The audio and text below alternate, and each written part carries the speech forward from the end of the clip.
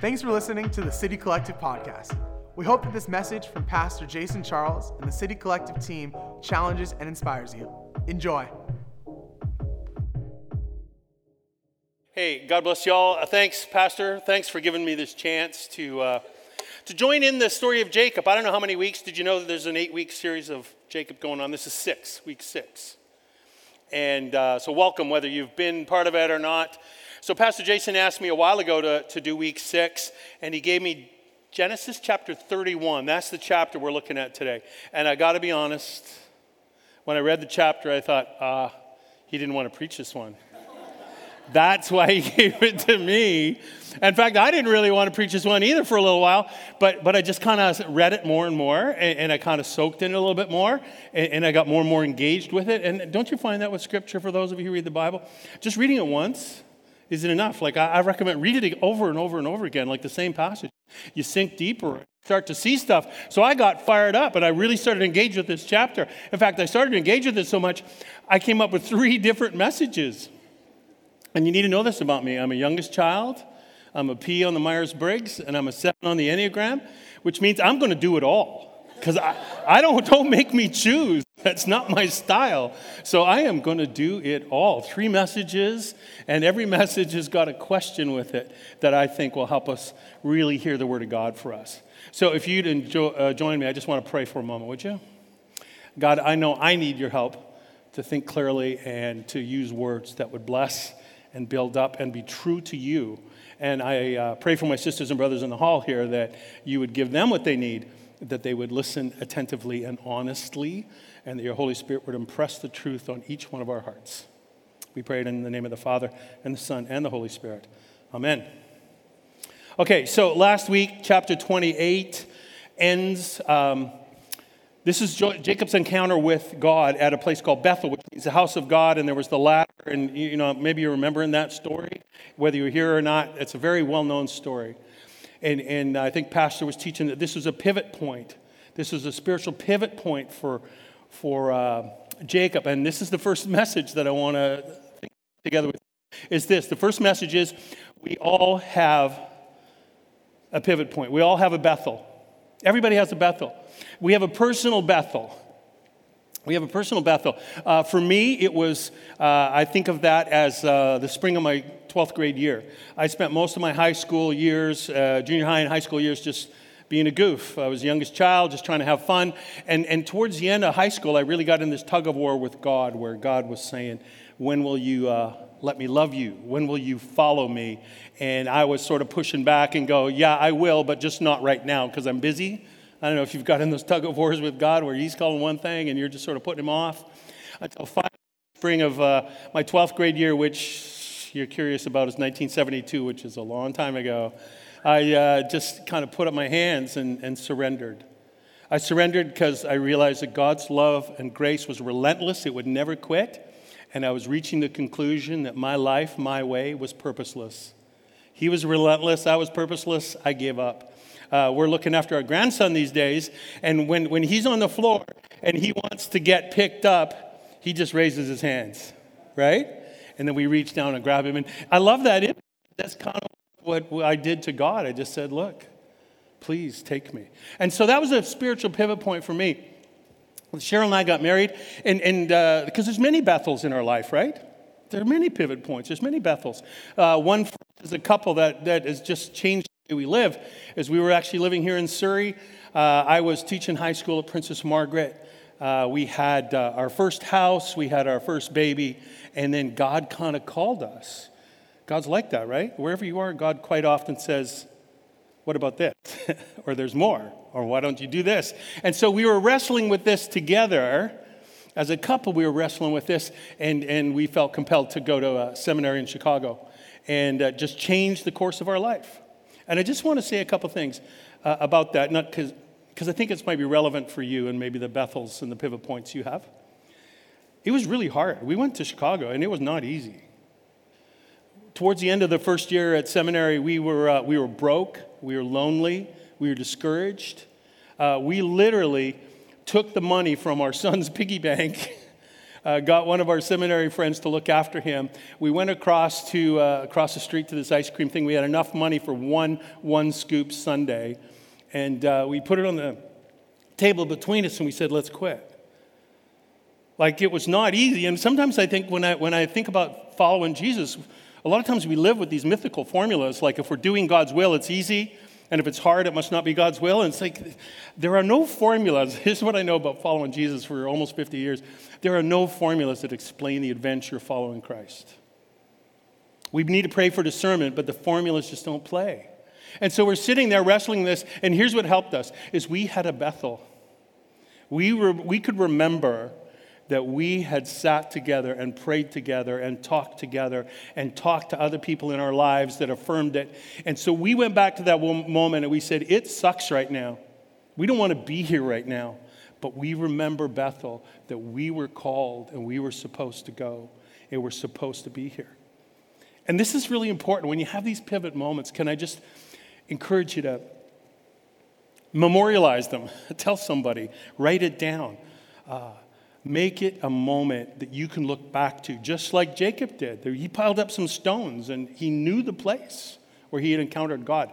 And it's important to rehearse that, friends, because there's moments where we get discouraged and we get lost, and you can go back to that pivot point. Okay, that's the message. Here's the question.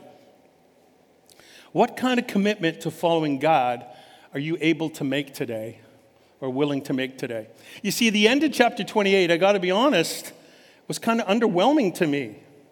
He gets to the end of chapter 28, verse 20 and 21. Jacob says, if you go with me and watch over me as I travel, and if you give me food, and if you give me clothes and bring me safely home again, you will be my God. See, I find that kind of underwhelming, right? Like, where's the, I'll go anywhere, I'll do anything, I'll pay any cost, right? Isn't that the kind of commitments we're hearing about? And I'm reading this from Jacob where he says, well, if you do this, this, and this, then you can be my God. And here's what I take away from it. We all live with partial faith. Whatever commitment you're able to make today, just make it. Make the faith commitment you are able to make. Don't get hung up about the faith commitment you're unable to make today. What's the next step for you? What's just a little bit more faith to you? One of my favorite verses in the Bible is in Mark chapter 9. A man has brought his son to Jesus to be healed. And he says to Jesus, you can heal him. Please heal him if you can. And Jesus says, what do you mean if you can? With faith, anything can be done. And the man says this, and this is almost my life verse. This is almost my life verse from Mark chapter 9, verse 24. I do have faith. Please help me to have even more. That's a great prayer. So Jacob, he's doing the best he can. I read the end of chapter 28 as, him saying, right now, this is the faith I can offer. And so he does. And but there's more to come. Okay, so Bethel is this great moment. I realize I'm not even in chapter 31 yet, see? Maybe you want to text your friends, I'm going to be late for lunch. I don't know. I'll do my best, okay? That's first message. We all have a Bethel. And the question is, what's the faith commitment that we're able to make today? Can I encourage you just to make it? It's not too small. Just make it and build on that. Okay, so let's go through. We're fast forwarding in chapters 29 and 30. Here's what happens. Jacob gets married 2 times. Jacob becomes a dad 11 times. A lot happens. He becomes very, very rich. End of chapter 30, verse 43, it says this, Jacob became exceedingly prosperous, and he had large flocks and female and male servants and camels and donkeys, because that's how they measured being rich then. In that culture, man, he had it. He was there. And that's where we jump into chapter 31. The end of chapter 30, all those blessings, if you've been following the teaching that Pastor Jason's been doing, we talked about the blessings and the birth rate that were given to him, and you start going, okay, this is it. It's all coming true. It's all coming to pass. He's got all this stuff. And then real life crashes in on chapter 31, verse 1. Real life crashes in. His family shows up. His family shows up. And Jacob's brothers-in-law show up, and in verse 1, they start to rag. They're jealous. They're envious. They're even angry. And they start saying things like, yeah, you know what? All the money Jacob's got, that should be ours. That's our father's money. Jacob's kind of taking advantage of our dad and taking advantage of us, and he's got money that belongs to us. So there's jealousy and there's enmity within the family. And here's what I've learned, and maybe you have too. When you start hanging out like this, it's contagious, isn't it? This kind of negativity. It's contagious. So they start ripping on Jacob. Jacob is in the field, it says in verse 4. He sends for his wives and says, come on out here. So they come out to the field so that he can rag on Laban, which is his father-in-law, which is their dad, by the way, which is a little risky thing for him to be ripping on their father. But you see, it's so contagious. He's criticizing Laban, and he says to his wives, your father cheated me. He changed my wages 10 times, and he goes on and on and on. And then they chime in, because this is contagious. When you start getting negative and you start riding your family, everybody kind of chips in. And so in verse 14, Rachel and Leah jump in, and they say, yes, there's nothing left for us to inherit from our father. He treats us like foreigners, and he's cheated us out of the bride price that should have been ours. So you see, they're jealous now too, right? Like we've been hard done by. Our dad hasn't treated us properly. And so now you've got this real cool thing going on, right? Jacob's brothers-in-law are mad at him, and Jacob and his wives are mad at the family. And so Jacob decides, like a mature young man, I'm going to get out of here. I'm just going to shake the dust off my feet, and I'm gone. And he sneaks out. He deceives Laban, it says in chapter 31. He deceives Laban so he doesn't know what's going on, and he packs his people up and his flocks, which is a big deal. It's kind of slow moving to move all your flocks and stuff. So he packs up, and he sneaks away in the dead of night. The quality of their family relationship is such that he doesn't say goodbye. He doesn't wish everybody well. He just skedaddles. The quality of the family relationship is so good that Rachel, Laban's daughter, sneaks into Laban's tent and steals his prized possessions, his household idols. It was some worship that they did then, sort of ancestral worship. So Rachel steals stuff, and they sneak away in the dark. 3 days later, Laban hears about it, and then he mounts up and takes off. It's kind of like, I picture a Western, right? You see the Westerns? You know, after they rob the bank, they all get on the horses and, take off after the robbers. This is what Laban's doing. He saddles up, except it's sort of in slow motion because it's camels. So, but he loads up and he starts going after them and he catches up to them. And, isn't the theme for this whole thing throwdown? So there's a throwdown in a place called Mizpah because Laban is there with his clansmen and they catch up to Jacob and his clan and they are going to go toe to toe. Laban confronts him in verse 27. He says, why did you flee secretly? And on top of that, why did you steal my stuff? And Joseph fires back and focuses. He ignores the first question. He focuses on the second. He says, hey, if any of us stole from you, they shall be put to death, which is a pretty interesting comment because unbeknownst to him, his wife has stolen stuff. Do you get the family? Like there's a lot of lying and deceit. Like nobody really trusts anybody in this clan.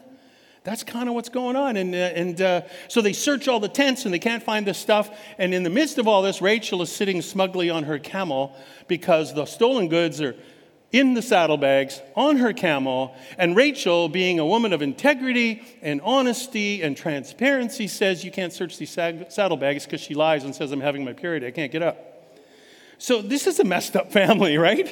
So picture this moment, right? They are ready to go. They are ready to go. They're toe-to-toe. This seriously is a throwdown. Who's going to attack who? You got Laban and his crew over here, and you got Jacob and his crew over here.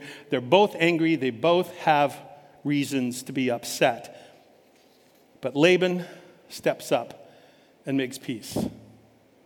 Laban has heard from God, and God said to him, make peace. So in chapter 31, verse 41, Laban points out, Leah and Rachel are my daughters, and their children belong to me, and all these things today really are mine too. But then he goes on to say this,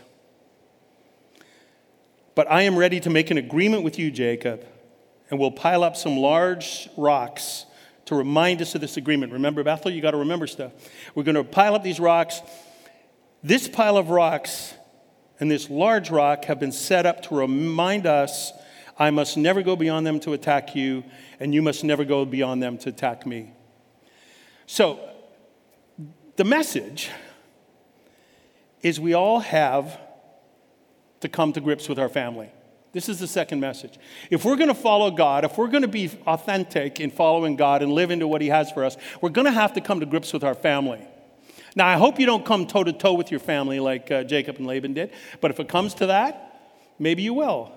But at that moment, somebody's going to have to be the peacemaker. Somebody, whatever your family system is like, and maybe as we've described, the deceit and the cheating and the enmity and the jealousy, maybe that sounded like your family. It's common to all families. If you're going to resolve that, somebody's got to step up and say, no more. We're going to make peace, and no longer am I going to attack you, and no longer are you going to attack me.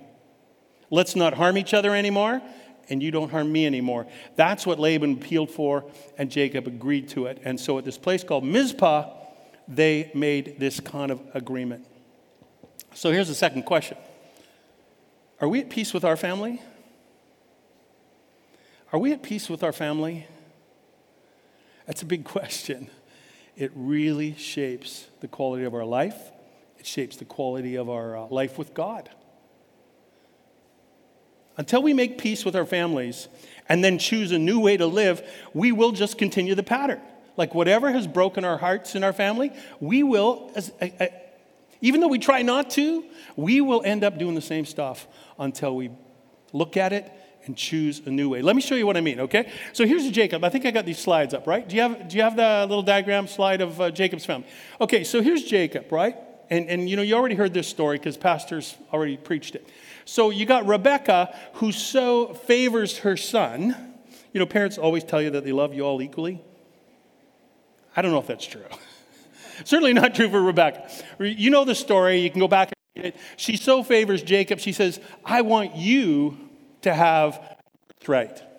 I want you to get most of the possessions because that was Hebrew law. So here's the deal. We'll lie to your father. We'll trick your father. We'll get the birthright. We'll shaft your brother Esau, and you'll get the money. Like, this is not good parenting.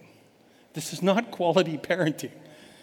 And so it creates that enmity, and at this stage in the story, Esau's swearing to kill Jacob. Jacob's hiding from Esau. And Rebecca has this really tricky relationship with Jacob. Well, how would you get like that? Because I think most people go, that's not a really great family. Well, let's go look at an early generation, okay? We're going to go to the next slide. So, if we got it, there you go. So, you know, Isaac was also the favored son of his mom. That she so cherished Isaac that when Ishmael was born to Abraham had another son named Ishmael, and when he was born, Sarah was so jealous and so determined that Isaac was going to be the guy, and Ishmael was not. She convinced Abraham to drive Hagar and Ishmael out into the desert, which is fundamentally let them die, right? Because they're going to die out there. She basically says to Abraham, kill them, sort of in an indirect way. That's the kind of clan Isaac came from. Favoritism, enmity, murder, and it just flows through the family. And until we come to grips with our family, it's very easy for us to just replicate the history. Go one more generation. Okay, we're going to flash forward a little bit. The next slide shows, okay, so this is Jacob's clan, right? So there's Leah and Rachel, and then there's the other two wives. Well, actually, they're the servants. It's complicated, okay? 11 children, 4 different moms. It's complicated. 12 children, I should say. 11 boys, 1 girl. This is a complicated family. But who does some bad parenting again? Jacob so favors Joseph that he creates enmity within the family. This is the third generation that has so favored their children that they have destroyed the unity in the family. How does this keep happening? Until we come to grips with our family, it will keep happening. And so the interesting story is, well, you know, he so favors Joseph that the brothers hate him. They want to kill him. They ultimately sell him, and he becomes a slave in Egypt. They fake his death. This is how bent the family is, right? They fake his death. They take Joseph's coat back with animal blood on it, and they say, oh, Mom, Dad, it's so sad. Joseph died. And they watch their parents' heart break.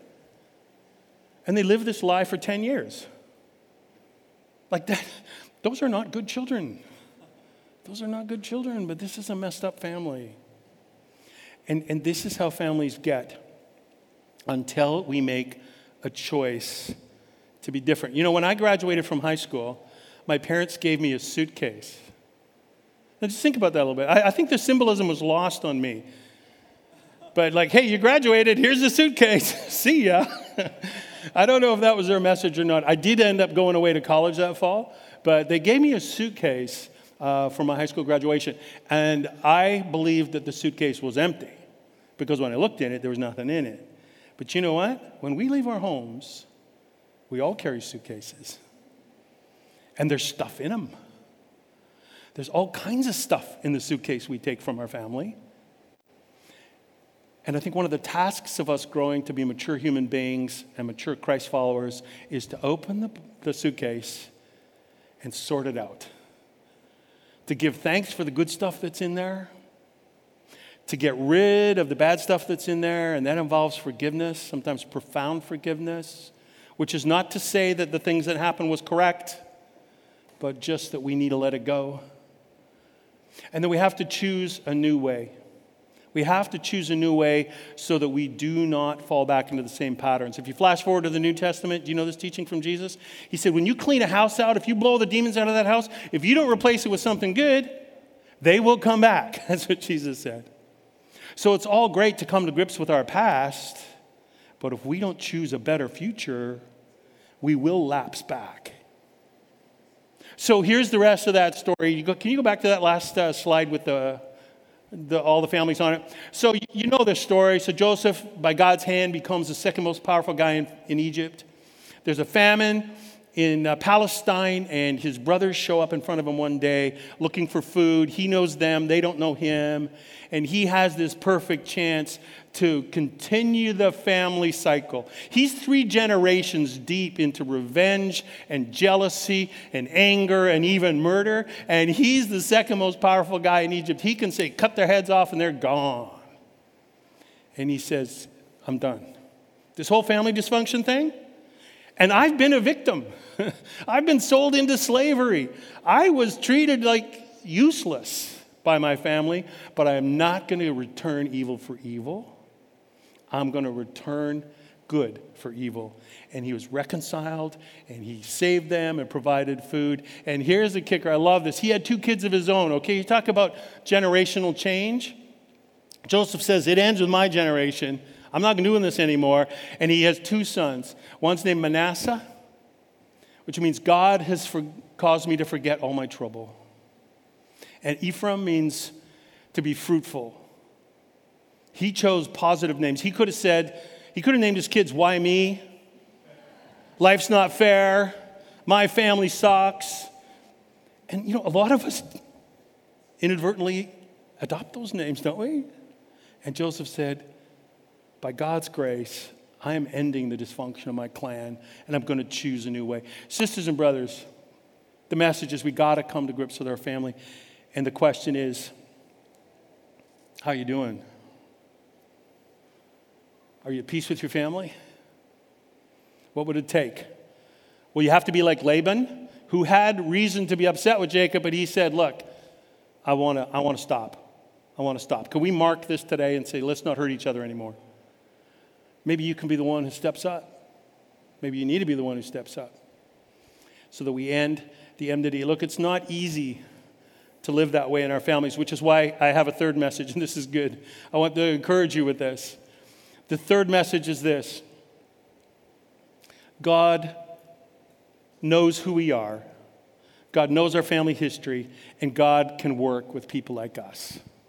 He loves to work with broken people. He loves to work with broken families. In fact, that's all he's got to work with.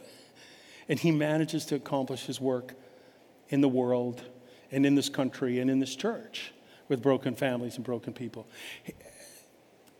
I don't think he's probably spent a lot of time reading the genealogy, Matthew chapter 1. But don't miss this. The very first words in the New Testament, we got them on the screen, I think. The very first words in the New Testament is this. So we got this new message of God's grace, and it starts this way. Jesus Christ came from the family of King David, and also from the family of Abraham. And this is a list of his ancestors from Abraham to King David. His ancestors were, and there's a lot of them, but the first three right out of the box are Abraham, Isaac, and Jacob. Bad fathers, not necessarily men of integrity. And God says, my son is descended from these people. I can work with people like that. God can work with people like me and Pastor Jason and people like you. That's good news, I think. I think that's fantastic news. It's such good news that a lot of us have trouble believing it. And we are locked in thinking of our brokenness and our failures and our limits, aren't we? I want to tell you a story about a former student of mine. I spent the bulk of my life teaching at a Bible college, and I got to know hundreds and hundreds of young adults and heard them tell their stories. They processed their journey. And I remember there's this one girl named Kirsten Anderson from Uppsala, Minnesota. Okay, and there's so many Swedish cliches in that sentence that I can hardly count them all. So here's this girl, but she's clearly Asian. So you go, okay, there's an adoption in this story. And as I start to hear her story, she tells me this story.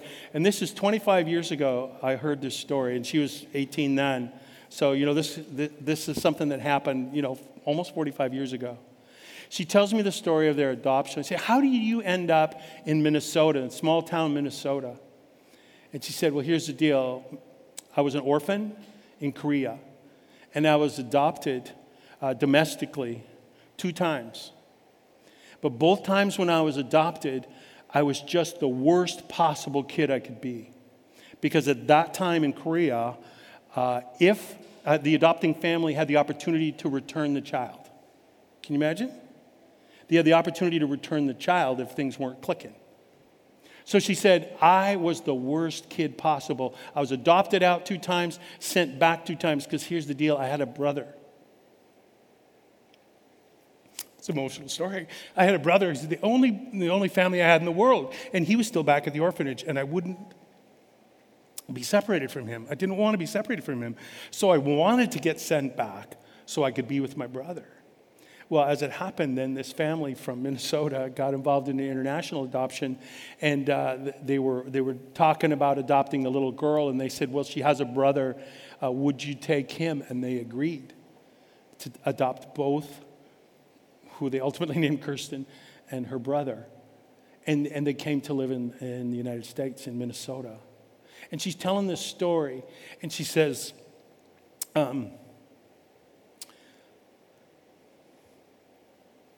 we slept on the floor.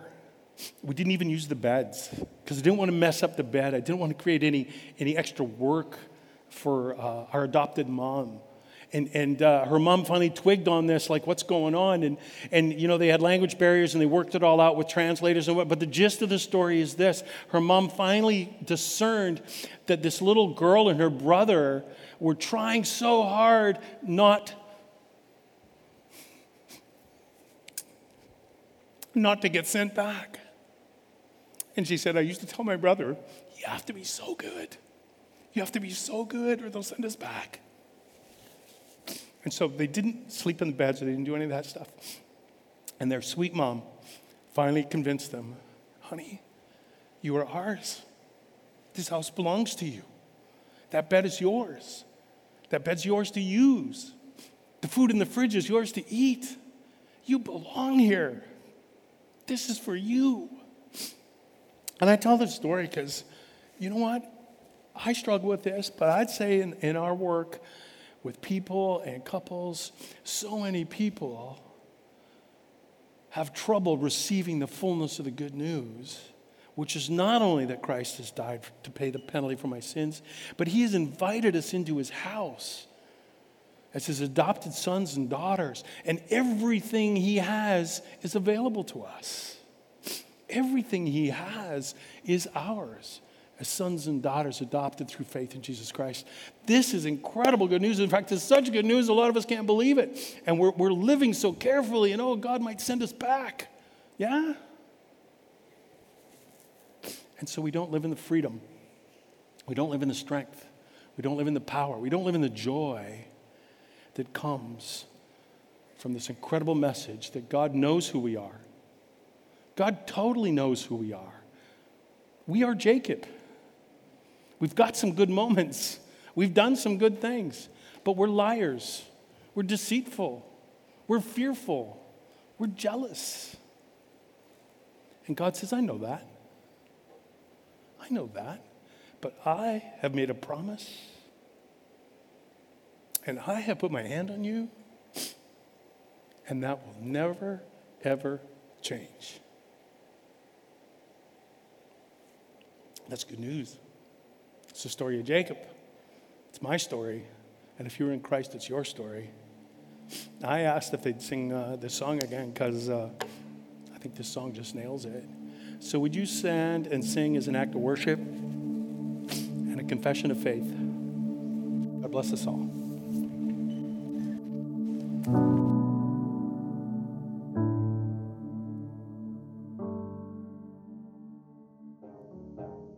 Thanks for listening to the City Collective podcast. We hope you enjoyed that message. Please subscribe to stay up to date with every weekly message. For more information on City Collective, please visit www.citycollective.com. Or if you're in the greater Vancouver area, come visit us for a Sunday. You can find more about our church and how you can get involved with what God is doing in the Lower Mainland. Have a great day.